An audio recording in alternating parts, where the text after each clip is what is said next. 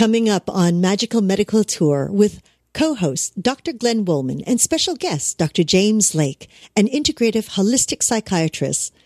Globally, 1/3 of the adults deal with some form of anxiety. What are the differences between how the East and West view anxiety? What are the causes and treatments? This and more coming up next here on YHTV.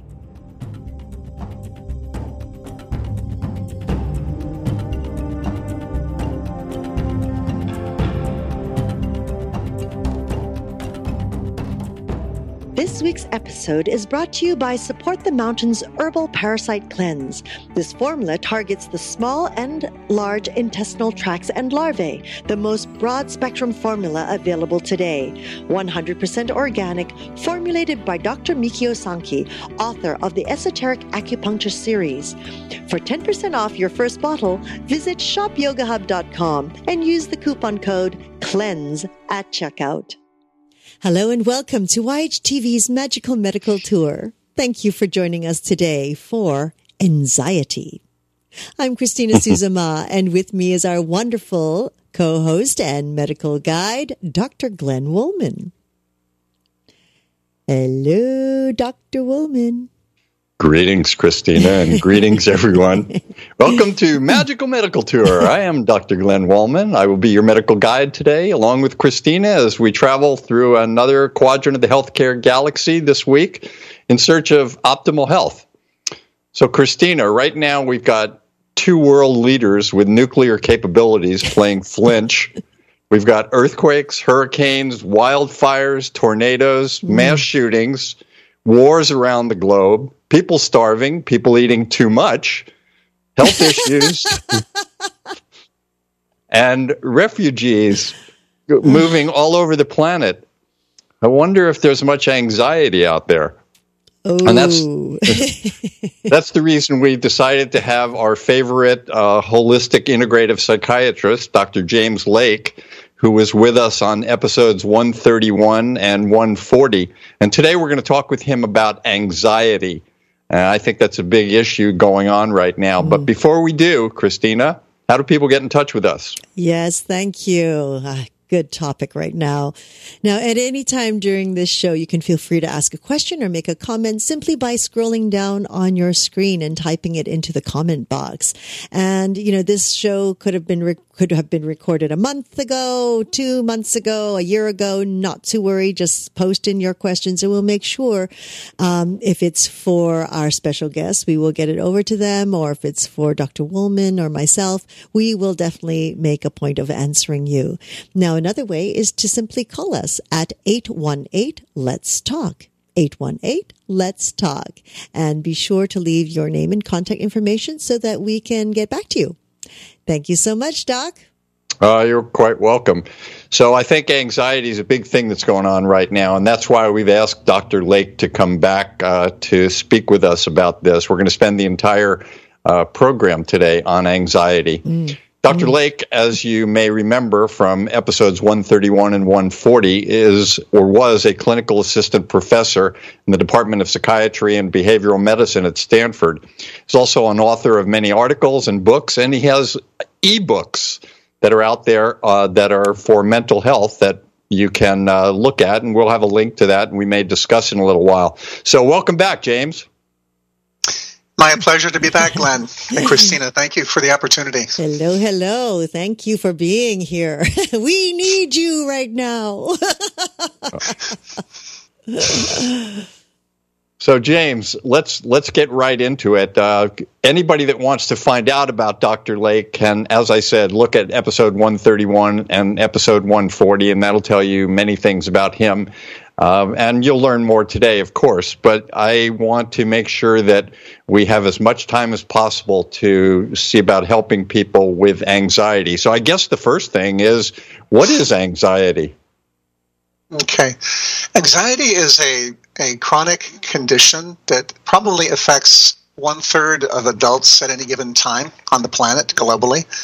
It's associated with a state of tension, psychological stress, because of uncertainty about one's circumstances because of difficulties that one may have in a relationship, at work, and in any area of social or psychological functioning. So depending on where you view anxiety from, you will see it as a different kind of thing. In Western medicine, we think of it as a chronic condition related to changes in neurotransmitters, which is the basis of treatment using medications. In Asian systems of medicine, Chinese medicine, Ayurvedic medicine, and so on, it's viewed as an energetic imbalance and is treated energetically. So depending on where you start from, you will understand anxiety in a different way, and you'll approach it in a different way. What actually causes anxiety? I mean, you know, we know the signs and symptoms of it, like for someone with a sore throat, they might have a fever and difficulty swallowing, but we know the causes bacteria. So what causes anxiety? Is it hardware, or is it software? Is it neurotransmitters, genetics? Where do we go with that? Very good question. All of the above would be my answer to you, Dr. Woolman. Some people are genetically predisposed to have anxiety disorders. For example, many people who have social anxiety are related to people who have social anxiety. Their parents may have had social anxiety. The same holds true for obsessive compulsive disorder, which is a kind of anxiety disorder. So there may be a genetic predisposition with respect to some kinds of so-called anxiety disorders. Changes in neurotransmitters might be related to chronic stress. An individual who is subjected to stress from difficulty in a relationship, difficulty in a work environment, or whatever stresses they may encounter. And Glenn, you named many that affect millions of people globally, billions of people globally at this time. Hundreds of millions of refugees. There's never been a time of greater crisis for dislocation of people, particularly in the Middle East, of course, and in Africa. There are dozens of fires raging as we speak within 100 miles of where I'm sitting. Thousands of homes have been burned. People have been killed. There is enormous anxiety about the direction of this country because of current political trends. I mean, there are compelling reasons for many people to have significant anxiety day to day. And so I'm talking about social causes, social issues, dislocation, if you happen to be a refugee, chronic uncertainty about your future income, your financial status, your health care, everything going on with efforts to repeal the Affordable Care Act and so forth are a source of, I believe, significant ongoing anxiety for millions of Americans at this point in time.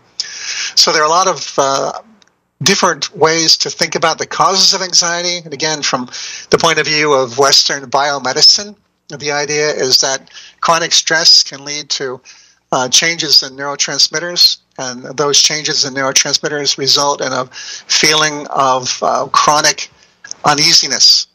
This is the concept of anxiety from a Western medical perspective. And again, from the Asian medical perspective, it has to do with an energetic imbalance. I view these as different metaphors. I don't think we really can say what causes anxiety. I think it's quite different for each person in the context of his or her culture. We know that everybody has anxiety. I mean, sure, you and I had anxiety in medical school when we had to take a test, but sometimes anxiety works on our favor to make us study a little more or practice. Before I did my first surgery, I was very anxious, and practicing more and learning more, it became an advantage. But for many, it's not an advantage. When we look at, the movie Moonstruck, where Cher slaps Nicolas Cage and says, "Snap out of it," right? Right. There are many people that can't snap out of it. What is it that's different about them than us that can snap out of it? I believe by constitution, some people are more resilient in the face of chronic stress than other people. It depends on your upbringing. It's not clear what causes differences in resilience to anxiety, to responding to chronic stress, for example, in a way that becomes, I'm losing a word here, that interferes with your ability to function day to day. Some people can go through the most difficult challenges in childhood or as adults, and because of their psychological resilience or their spiritual belief system that keeps them strong and resilient, they function well. Other people may have a happy, healthy childhood and have all the benefits of loving parents, but because they're more fragile, perhaps because of a genetic predisposition or some other stresses, they might become quite anxious early on in life. Do you have any statistics, either in this country or worldwide, about how many people suffer from anxiety? As I mentioned briefly, my understanding is that at any given time, globally, approximately a third of adults have significant anxiety. And during the course of the lifetime, it's almost certain that everyone will have anxiety. Typically generalized anxiety, but many people also experience transient panic attacks. Panic is quite common. Panic attacks may occur in the context of many kinds of other mental health problems. For example, agoraphobia, a fear of going outside of a place because you're concerned that you may have a panic attack. Panic attacks often occur together with agoraphobia. Panic attacks also occur in the context of post-traumatic stress disorder, of course, which is a major concern now with all the returning veterans from the Middle East. And even people that were, say, in Las Vegas at a concert, I would imagine there'll be many of those that have post-traumatic stress disorder. Mm-hmm. Yeah, you can anticipate that.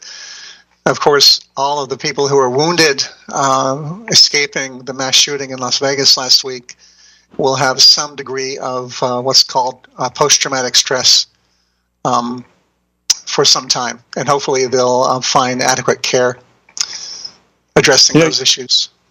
You mentioned neurotransmitters. I wonder if you can elucidate that a little bit more. I think it's fascinating that we, as scientists and physicians, have even found the concept of neurotransmitters and understanding the way they work in the nervous system. Could you talk about that for just a moment or two?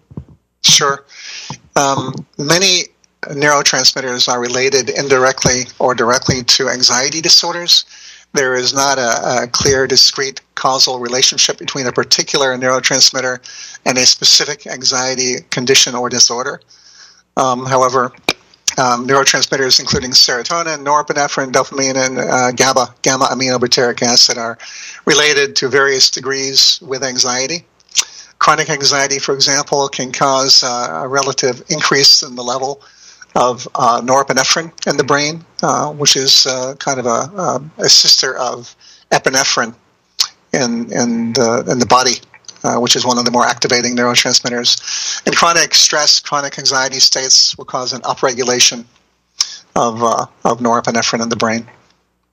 And we'll talk about this in a little while because that's where we get into some of the treatments of the anxiety disorders. But it's not just one disorder. You spoke about panic attacks and post-traumatic stress disorder. There's a number of mental issues that go into this kind of a disorder. Can you briefly mention some of them? You mentioned a few already. Can you clarify the question, Glenn? I'm not sure what you're asking. I just wanted to talk about, we talk about anxiety disorders, and you mentioned post-traumatic stress disorder, panic attacks. There are many areas when we look at the DSM and a psychiatrist is trying to do a differential diagnosis. There are many categories that can fall into this in some way. Can you talk about that? Of course. So as a psychiatrist, as a Western medically trained physician, specializing in mental health, psychiatry, when a patient comes to us with a complaint of anxiety of whatever type, it could be general anxiety, it could be panic attacks, it could be something following a trauma, and so forth, obsessions or compulsions. The first task as a medical doctor is to make sure there are not underlying medical causes of the person's symptoms. For example, hyperthyroidism is a frequent cause of anxiety, especially panic attacks. Heart arrhythmias, as you well know, Dr. Woolman, I'm sure you've encountered many patients with this condition, often result in panic attacks. So, in fact, the first experience of a panic attack in a person who was before that quite healthy and functioning well might be mistaken as a heart attack. An individual might have chest pain, a feeling of pressure, feeling of irregular heartbeat, for which they go to an emergency room. They're evaluated. They are medically cleared. They're ruled out for a heart attack, and they're sent to a psychiatrist with a provisional diagnosis of panic disorder. So that's a frequent presentation of panic attack these days. It can strike you out of the blue. People are going about their day-to-day life, and all of a sudden they're knocked down by a panic attack for no apparent reason. So there are, again, as we already talked about, genetic predispositions that might increase the likelihood that you will have an anxiety disorder, certain kinds of anxiety disorders at least. Certain medications or other biological substances can cause anxiety as a side effect. In fact, ironically, some medications in psychiatry used to treat anxiety can cause anxiety as an adverse effect. Some of these serotonin reuptake inhibitors, for example, sertraline, which is also called Zoloft, bupropion, which is also called Wellbutrin, are used to treat anxiety, to generalize anxiety, but they may also cause anxiety as a side effect or indirect consequence. So social pressures, psychological pressures, relationship problems, work stress. We've already talked about crises that people have been facing recently here. The mass shooting in Las Vegas, all the fires.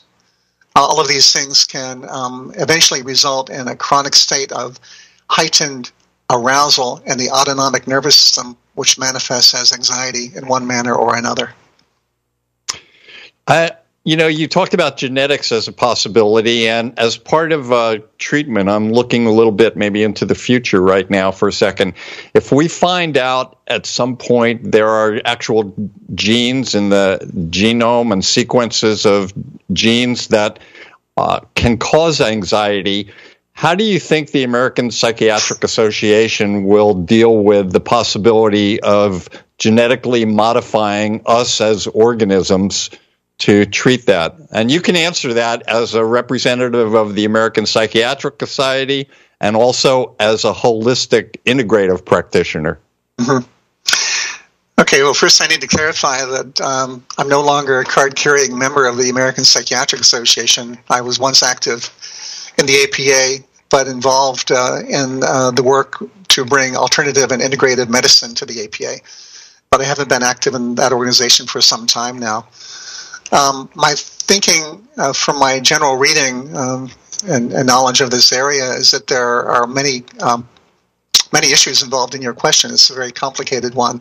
There's the ethical issue, of course, of whether it would be ethically defensible to modify someone's genes or the genes of people who might be predisposed to anxiety, so that they would less likely experience anxiety. So these are ethical issues. In what circumstances would that be appropriate, defensible, ethically sound?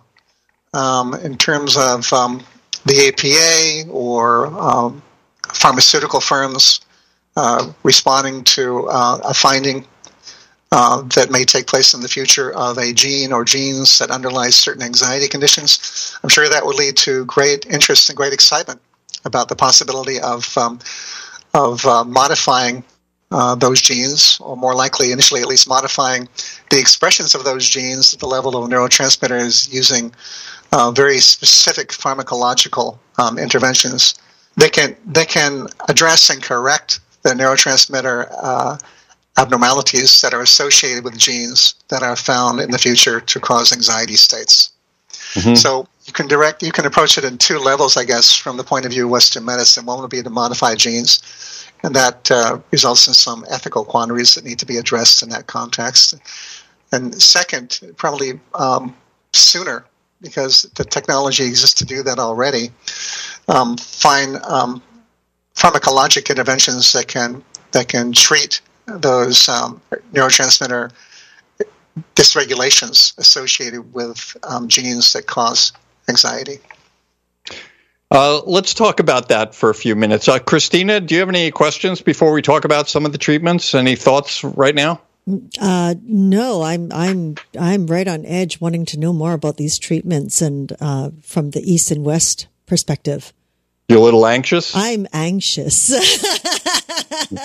That's why I get to bounce.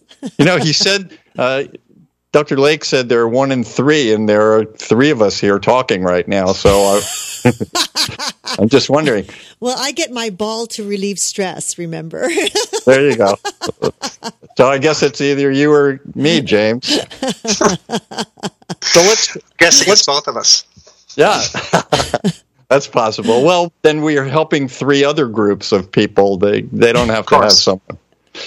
So in terms of treatments right now, what's available to us as physicians from the Western point of view first? Mm-hmm. Okay, there are many treatments from the conventional Western point of view. And as you know, we're in the same business. These are medications that target neurotransmitters that are implicated in anxiety. For example, serotonin, dopamine, norepinephrine, GABA. These are the principal neurotransmitters that are treated using available medications. Serotonin reuptake inhibitors are widely used to treat anxiety disorders, and they're quite effective much of the time. I don't want to name particular medications because that would might appear as an implicit endorsement. My understanding is that most of them work relatively equally with respect to treating anxiety disorders. So it's about finding a particular medication that works best for each unique patient, given his or her symptoms and their history of treatment response before you see them, before you're trying what you're giving them at this point in time.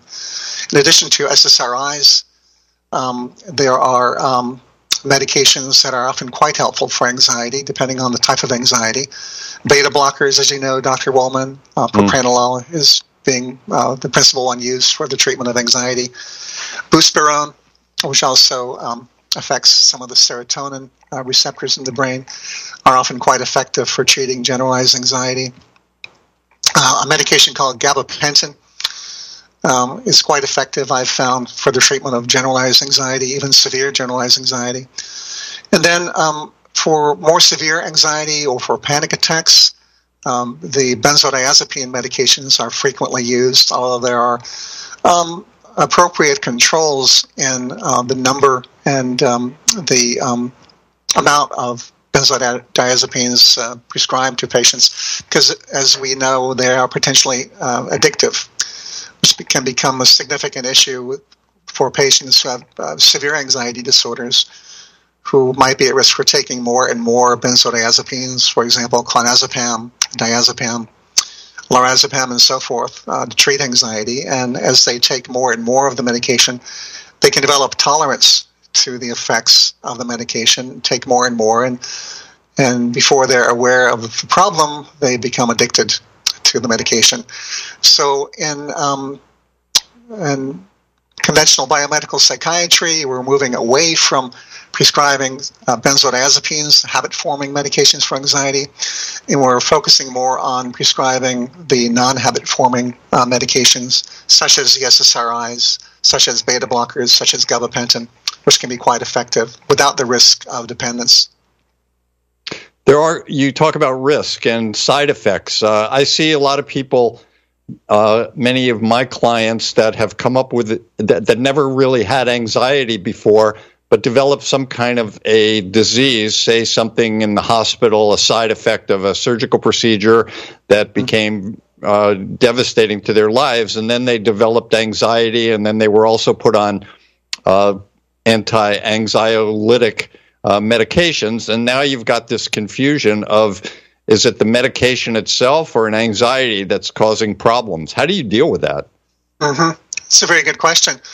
you try to tease out what is what, and oftentimes it's difficult to know exactly what is what. For example, medications can cause anxiety. The appropriate expected response to the stress of a surgical procedure can cause anxiety, and the individual is experiencing both at the same time. So my understanding of situations like that, these would be primarily patients encountered in the inpatient setting in the hospital, would be that both factors play a role in anxiety. In that case, typically what happens is that the patient is started on a very potent anti-anxiety medication when still hospitalized.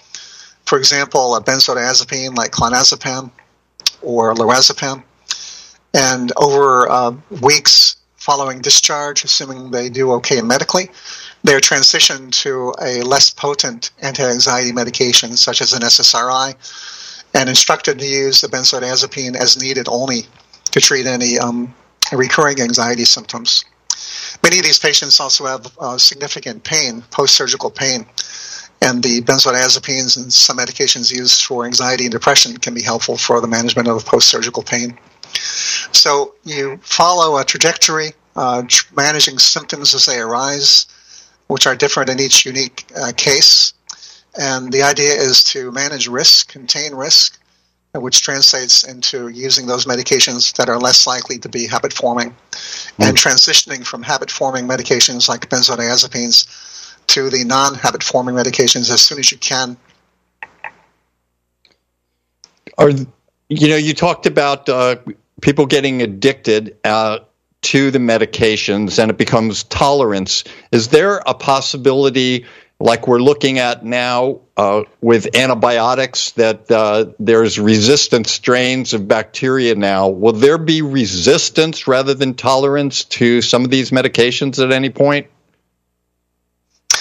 I think the concept of tolerance is the one that fits the problem that we encounter when people take a potent benzodiazepine medication, because it has to do with what happens at the level of neurotransmitter receptors in the brain. It's kind of a pharmacologic mechanism. Resistance, on the other hand, as you pointed out, has to do with a microbe, a microorganism, developing genes that permit it to continue to stay alive and function in the face of a chemical that was lethal before now. They've evolved mechanisms to survive these antibiotics that until recently were able to eradicate them. So these are two different kinds of things. One has to do with a response at a genetic level by a microbe to a toxin, and that would be the case of antibiotics. And in the case of dependence in the context of prolonged use of benzodiazepine, it has to do with changes at the level of pharmacologic mechanisms in the brain involving neurotransmitter receptors. Do you think that we as a microorganism or a macroorganism, recognizing that something is changing our molecular consciousness, so to speak, that we might, as a protective device for ourselves, try and develop a resistance? I know I'm going off on a tangent here.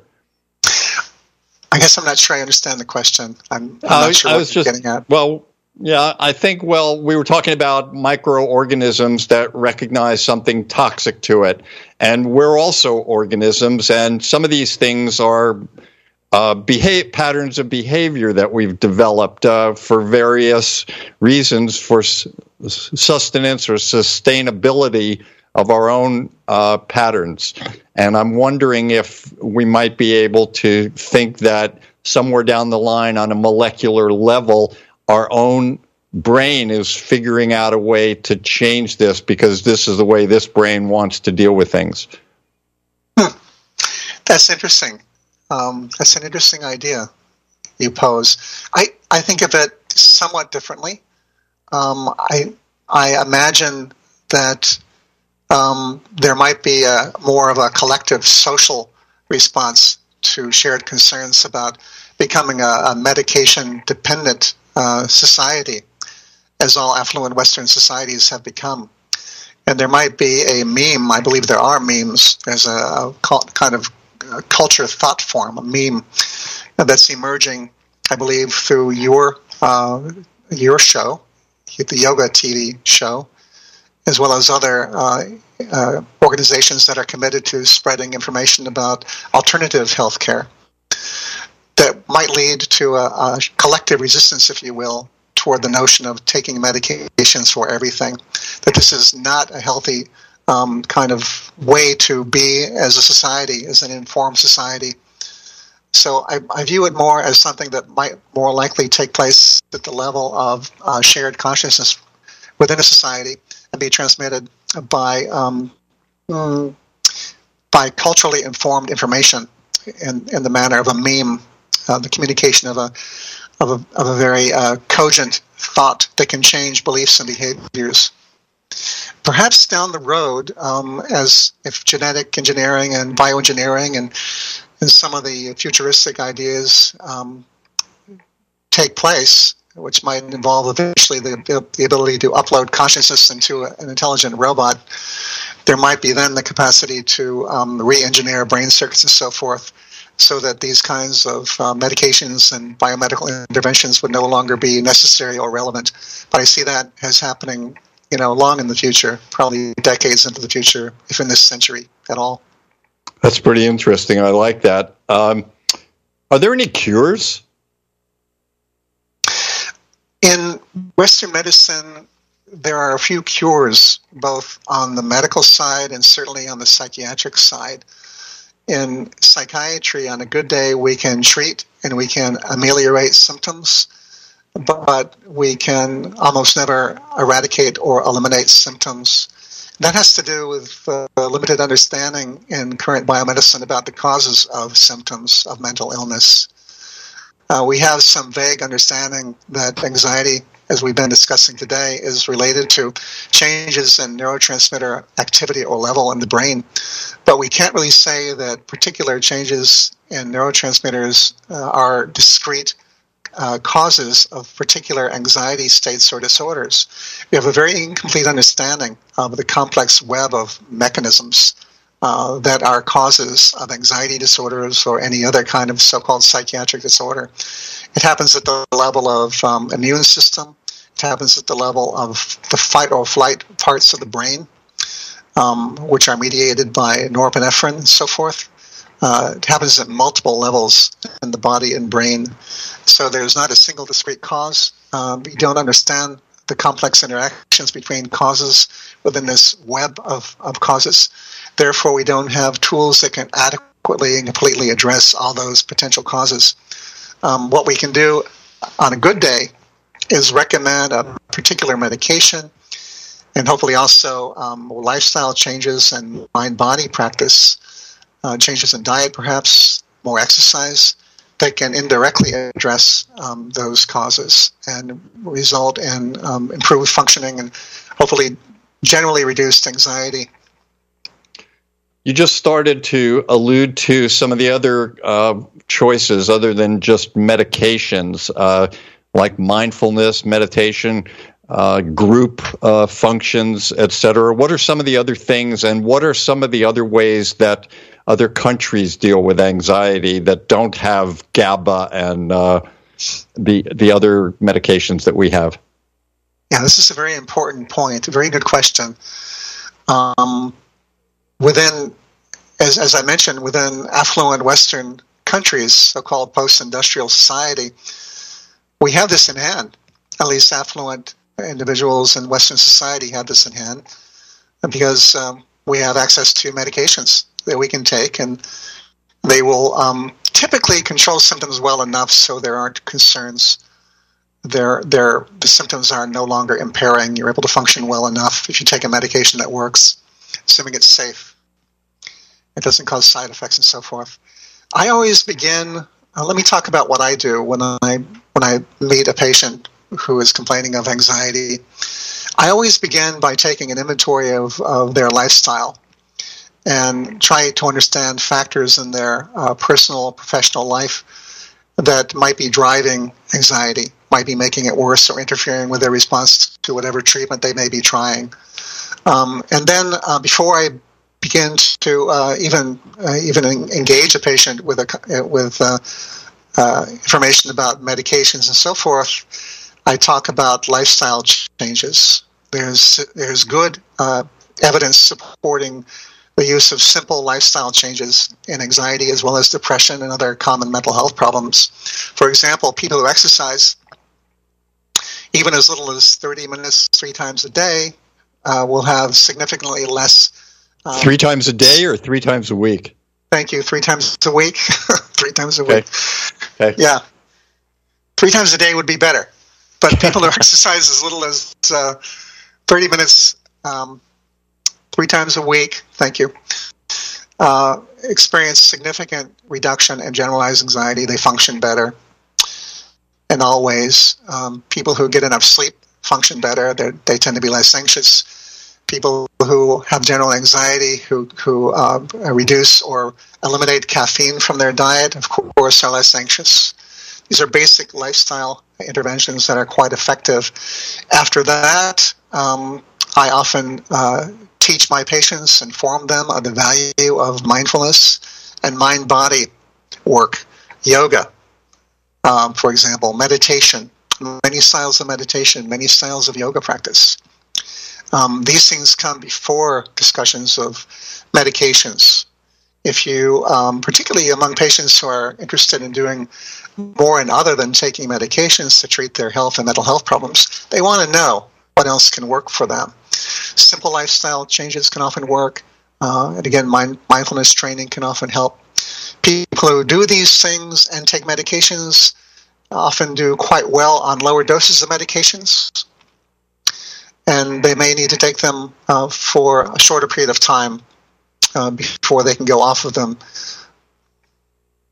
We agree that everybody has some anxiety at different points, and I wonder, could it be just like hunger, a natural protective device, thirst, hunger, anxiety to warn you that something may be happening? So It's really something normal. So if you agree with that as a premise, do you think that we should be teaching children about anxiety and how to deal with it at an early age rather than waiting for someone to become pathological and then have to work backwards? So you're pointing to the current evolutionary theory about anxiety and the pervasiveness of anxiety, why this kind of thing affects virtually everyone at one point or other in the lifespan.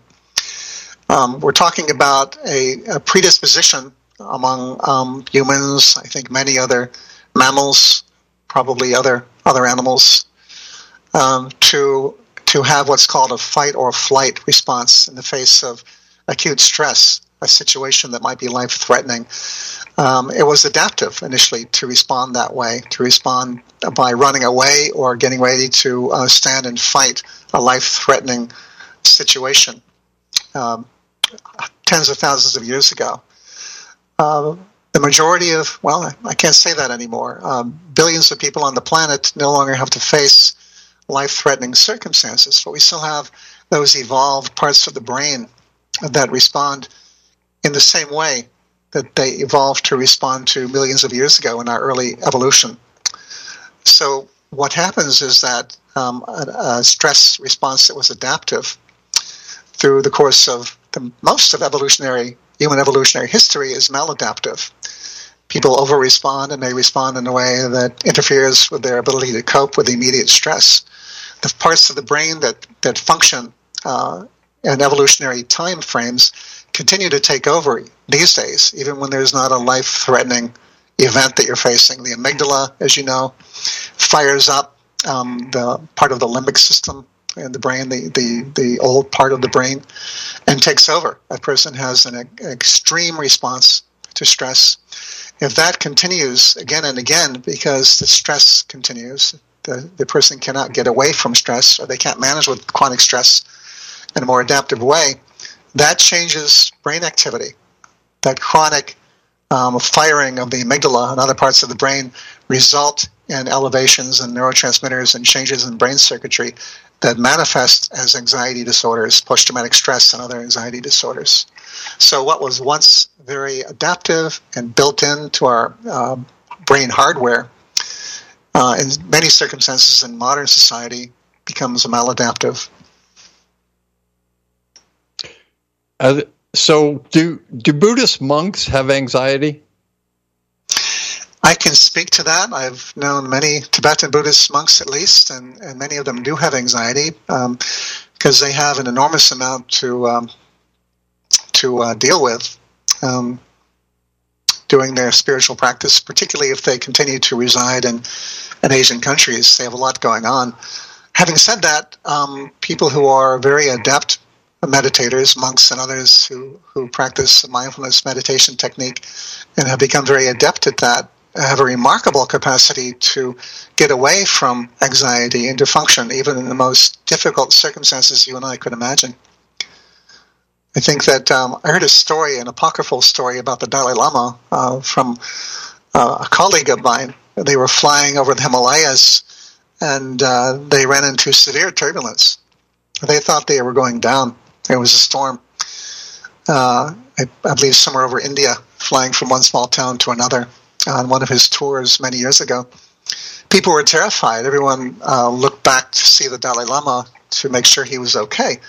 And this person who conveyed this story to me was astonished because he was not only calm, but he was chuckling. He was kind of laughing.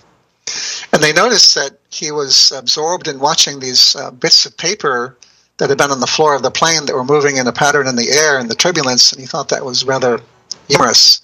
He was so able to be so present in the moment that he was engaged fully in that experience without a mind toward worrying about what might happen in the next few moments in the turbulence. So that would never happen to me. That would never, yeah. Some people are quite adept. This is an extreme form of adaptability and resilience, which people who are spiritually adept can achieve. You talked about anxiety and other diseases. I'm wondering also about end of life. We're going to be doing an interview with Katie Ortlip and Jana Beecham based on their new book, Living with Dying, which is a great manual. That's going to be an up-and-coming interview. But what are your thoughts on anxiety near end of life and the possibilities of treatments such as LSD or hallucinogenics? It's a very good question and a very topical question in today's society, particularly in Western culture, where we can expect to live to a healthy old age. And we will have time to do spiritual and deep psychological work preparing for our dying and ultimately our death. I think there's a lot of very important work ongoing, as I'm sure you know, on psychedelics to help people feel calm, not just feel calm, but achieve states of deep insight and clarity in the moments or days before death. LSD, I think psilocybin's been used. Stan Grof has explored that. Charles Grob has explored that. In fact, they have been funded by the National Institutes of Health. I believe the organization that sponsors most of the studies that are ongoing is the Multidisciplinary Association for Psychedelic Studies, or MAPS. So my feeling is that's a fundamentally important area of research and clinical practice. It's difficult, challenging these days to find a physician or other Western-trained healthcare provider who knows about these treatments and who can guide you through them in a safe and ethically sound way. So there are layers there that haven't yet been addressed completely, at least. I think that as people, my medical training happened in California at the University of California Medical School in the peak of the AIDS epidemic in the mid-'80s, and I had the opportunity to work with many people who came in with fulminant AIDS, for whom we had no treatments at that time. We kept them comfortable, and we did what we could with very few measures at that time. As you know, Dr. Woolman, we treated them symptomatically and kept them comfortable, but we could not prevent their death after very difficult difficult illnesses affecting their lungs and their brains and their bodies. I think that people who manage to die skillfully, I'll use that word, die with a sense of self intact in those days, are people who had done a lot of spiritual or deep psychological work. You could see a difference between the people who had done a lot of work and others who had to face the same kind of very difficult circumstances, but who had not done their work. They had not done their homework, if you will. People were often terrified. They were beside themselves. They had no idea of how to go to that next place. And I'd like to also mention that as you get close to dying, or as you have crisis that may increase your risk of dying in the next moments, many people, I believe the majority of people, have what is called a near-death experience, which I believe is kind of an evolved adaptation that permits people to feel calm and remain still in the face of an extreme situation that might likely result in your imminent death. So there are built-in adaptations in humans, and I believe probably other mammals certainly, and many perhaps other animals, other species, that can help with this peaceful transition from life into death. And I think people are understanding that more as the years go. Yeah. We talked with Dr. Quacko a few episodes ago, and we discussed some near end-of-life experiences. And I like the way you talk about that as dying skillfully. I saw that so often in the emergency department, where people that had done their work, their homework, their spiritual process, died much more gracefully than those that hadn't. In many cases, not always. I've seen the same. Yeah, it's hard to predict how an individual will face or embrace, if you will, their dying. It has to do with their resilience. It has to do with where they are in life, or whether they have achieved goals that have been important to them. Of course, their spiritual work. It has to do with the kind of medical issues they may be dealing with in the last moments, how much pain or distress they're dealing with. It's extremely hard to die skillfully or with grace.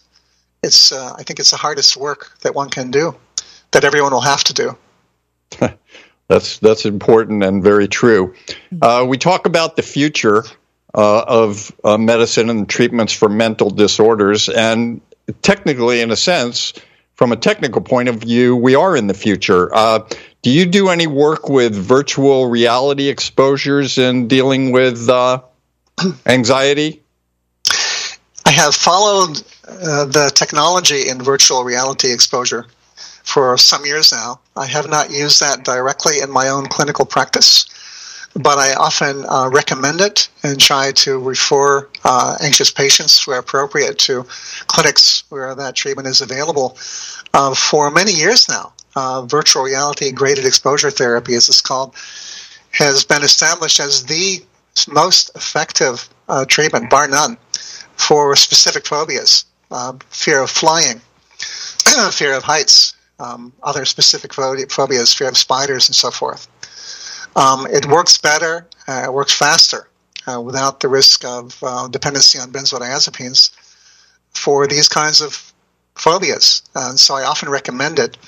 I believe it's possible now to engage in virtual reality exposure therapy from your home, online, with a clinic where you can work with a professional therapist who knows the various techniques. And that's a very important fact because by definition, people who have agoraphobia, severe agoraphobia, are so impaired that they are not able to leave their homes and go to a clinic.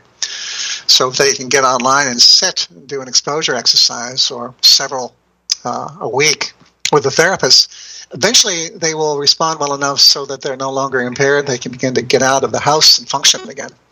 So I think there's a revolution, not only in terms of virtual reality exposure, but other kind of high-tech, we call them transformative tech interventions that can be used to treat and also evaluate mental and emotional functioning. Can you explain it a little? Which one? Virtual reality exposure? Yeah, just explain it so others may get. I mean, it may be obvious, but just in case someone isn't quite sure what we're talking about now, how it works and what they do. So in virtual reality exposure therapy, the idea is that the individual is exposed to an extremely stimulating virtual environment, a non-real environment, using advanced computer technology. For example, head-mounted display that can give you a sense of a three-dimensional experience in space. There are devices called haptic gloves that you can put on a hand that can give you the sense that your hand is moving in virtual space as you play a game, or as we're discussing today, as you engage in a virtual therapy session. Often there's a high-fidelity earpiece, and a therapist is sitting with you, or if you're doing your therapy online, is guiding you through steps and a kind of an exposure protocol, if you will, in which you're going from initially a situation that is designed to cause mild anxiety and adapting to it using cognitive and behavioral approaches for calming, such as deep breathing, guided imagery. And then in subsequent sessions, you will be exposed to more and more intense or more anxiety-provoking images, depending on the disorder that you're approaching. And you'll use cognitive and behavioral approaches to relax, deep breathing again. You'll listen to the cues and the advice of the therapist who's guiding you through and so to speak, with you in the virtual environment. And eventually you get to a point where you are able to use cognitive behavioral approaches quite effectively for self-calming, so that you might, for example, be in a virtual environment with a snake that using your haptic glove you might touch in the virtual environment and manage through regular breathing and other approaches to keep your heart rate nice and calm and avoid panic response. This takes place over many days or weeks. It's a matter of practicing it, and in doing so, changing the way the circuits of the brain that mediate anxiety and panic fire. So you're slowing down those parts of the brain, bringing them to a nice calm place through this repeated exposure and response prevention, as it's called. You learn how to not respond with panic or elevated anxiety or an inappropriate behavior that might interfere with your functioning through repeated exposure, in this case to a virtual environment, a non-real environment. So it follows essentially the same approaches that are used in exposure therapy that came, of course, decades before virtual exposure therapy, where a person would go out in an environment, a person who might be terrified of driving, have a fear of driving, and would initially sit in a car in a parking lot and use deep breathing to stay calm. The therapist would go with them and guide them through that process. And after doing that several times, they might drive around in the parking lot until they felt safe and calm and were able to use these cognitive techniques to remain calm and centered. And eventually, as you can see over weeks, the individual will be able to return to normal driving behavior, highways and so forth, through graded exposures to more intense and more frightening environments in the real world. Virtual reality exposure therapy has taken those general concepts and put them into the virtual world. That's beautiful. And aside from just the virtual reality, they also have you hooked up in many cases to, as you alluded, to biofeedback mechanisms. So you can measure respirations and pulse and maybe even pupil dilation, et cetera. Correct. And then I think one of the things that might be a future treatment is when you talk about parts of the brain that are connecting, the amygdala, the limbic system, the hippocampus, all of these, I wonder if we'll be able to, at some point, actually as human organisms, be able to focus through a meditative state or some kind of a practice to actually switch off and switch on parts of the brains that are either overacting or inhibiting that will help us in many of these mental disorders. Mm-hmm. So I think you're talking about the area that has been called brain-computer interface. And I've been attending conferences on this for some years now. There's an annual, actually it's a biannual meeting here in Asilomar, near to where I live, the Society for Brain-Computer Interface. These are technologies that can be used to translate information from the brain to peripheral technologies that can interpret and then provide information going back to the brain through feedback and modulate brain activity that might be undesirable or maladaptive. For example, we're talking about anxiety today. EEG biofeedback can be modulated in the context of a virtual exposure protocol, for example, using brain-computer interface technology and slow down the activity, so to speak, slow brain activity, and to alleviate symptoms of generalized anxiety and other kinds of anxiety disorders. I think that is the future. I think these are clearly technologies that are emerging and now have significant supporting research to show that they are effective and safe. And I expect that even within the next 5 to 10 years, we'll see these technologies displacing many of the medication therapies, the pharmacotherapies that we're using. I think they work as well, in some cases better, and they're safer. I have a question, Dr. Lake, going back to simplicity and moving away from technology. Have you heard of laughter yoga? I have not, Christine. I have to say I haven't heard of laughter yoga. It was brought up to us, I think, back in 2010 or so when we were doing one of our virtual conferences about meditation. And it was a core of people that it was a yogi that came up with it. And so it was laughing for a certain amount of time every day. Whether it be an artificial laugh, where you're tricking the body and the brain, and to increase the endorphins and to create balance in one's life, especially if they're dealing with anxiety and depression, those sort of imbalances, that if you are able to do it 10 to 15 minutes a day, like you would a physical exercise, even if you are not happy, but you make the sound of laughter, ha, ha, ha, ha, ha. And it sort of begins to trigger the chemical balance of the body. This is what came from the Ayurvedic side. And there we're seeing tremendous results where people were coming off of medications and actually healing from certain imbalances of the body, not just of the mind, but sort of creating that energy. So what do you think about that? Well, I'm going back in my memory to Norman Cousins in the early days, I want to say in the 70s and 1980s in Los Angeles, where I believe he was hospitalized. I believe he had a heart attack. And at that time, individuals were told to have strict bed rest. Mm-hmm. And I believe, I may be mistaken about what his diagnosis or prognosis were, but he did some research. And from the hospital bed, he decided that the most effective treatment, if you will, that he can engage in would be constant laughter. So he had all of his friends bring in, at that time, video cassette tapes, and he would be laughing up a storm and having a great time. And he did get better, and he did live for several more years.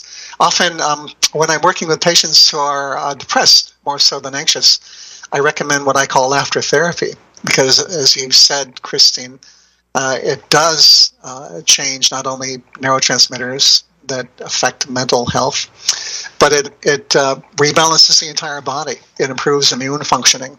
We know a lot about that. Laughter improves immune functioning. People who have more of a sense of humor and laugh more have more immunocompetence, if you will. They're healthier. They tend to be healthier. So if it comes up and if it's appropriate in the context of therapy, And it can often be a very sensitive issue because the last thing you want is for a patient to perceive that you may be making light of their suffering.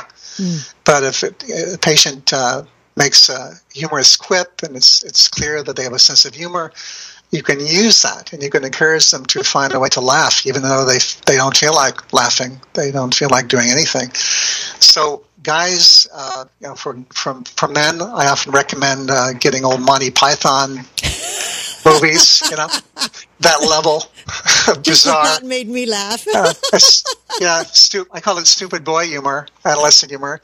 For women who are more sophisticated and subtle with their humor, other things, maybe Woody Allen movies, ironic romantic comedies, So I think laughter is a very important part of mental health and mental health care. I haven't used it or recommended it so much in the context of anxiety as for depression. But it's a good idea. I'll keep that in mind. Thank you for that. I use that in the emergency department quite often, especially with kids. If I can make them laugh while they were about to get sutured, it changed everything. Yeah. I have one more question before we come to the end of our show. I was listening to a podcast the other day that in Sao Paulo, Brazil, psychotherapists and sometimes psychiatrists go out into the park and they set up these little chairs where people can come and talk to them about their anxieties or mental illnesses just out in the park. And they seem to have some very successful results with that. Do you have any familiarity with that? Do we have anything like that in the United States? I think it's a wonderful idea. I'm not aware of therapy being done in that way, either in group or individual form in this culture. I've been to Cuba recently, as I mentioned before we started the show today, where a group of psychiatrists and psychologists met with the leaders of mental health care in Cuba, where clinicians are much more open to going into local communities and meeting with people in neighborhoods and facilitating conversations and healing group dialogue, if you will. But I'm not familiar with such innovations in the U.S. I hope that they are taking place. We're coming to the end of our show, James, and it's time for a health tip.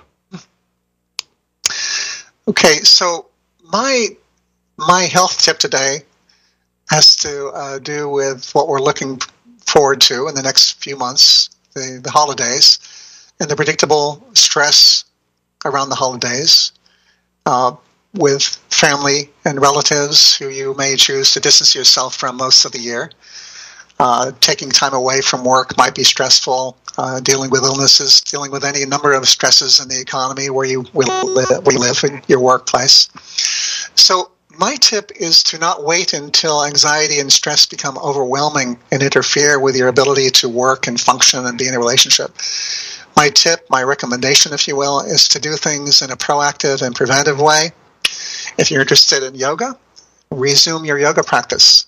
If you've done meditation before, get out your zafu, get out your cushion, and begin to re-engage your meditation practice. If you enjoy listening to music for relaxation, for calming, take time every day, preferably a few times a day, listen to calming music. Guided imagery can be very helpful. Make sure you get enough sleep. Make sure you keep active, 30 minutes 3 times a week. Meditation, even exercise, even light exercise is often beneficial. Watch your diet. Basics, lifestyle management aimed at prevention, rather than waiting until you have a problem and then needing to treat it with a medication. Very, very nice. I agree with that, and I know Christina agrees with that. Oh, yes. Oh, yeah. Definitely. We're very grateful to our special guest, Dr. James Lake, for coming back again and honoring us with his experience and expertise. I'd like to thank all of my teachers and all of my healers, Yoga Hub, Christina and Segovia, and all of our world global audience participating with Magical Medical Tour. Look forward to getting together again on Magical Medical Tour, again when we travel through another quadrant of the healthcare galaxy. And until then, I wish you all optimal health. Thank you, Dr. Lake, for gifting us with your expertise again. And of course, Dr. Woolman for another great show. We would like to thank each and every one of you for joining us in this new platform of education and information. We're grateful for your continuous support, and we look forward to hearing your feedback on how we can serve you better. You can connect with Dr. Woolman through his website, glennwoolman.com, where you can learn about his Metaphor Square Breath, or follow him on Facebook at The Medical Guide. Also, you can connect with Dr. Lake through his website, progressivepsychiatry.com. progressivepsychiatry.com. And of course, this will be listed on the website, as well as other links that he'd like to share with you, and links also to his ebooks that are available. We hope that you have enjoyed this moment here on YHTV, and it has supported you or a loved one in some way. And we invite you to take a moment to like us or subscribe to our YouTube channel. This would really help broaden the message that we attempt to share with others globally. And again, we're very grateful for any feedback and comments, suggestions. You can type them in on the site or give us a call at 818-LETS-TALK. 818-LETS-TALK. Thank you so much for joining us. And until next time, namaste.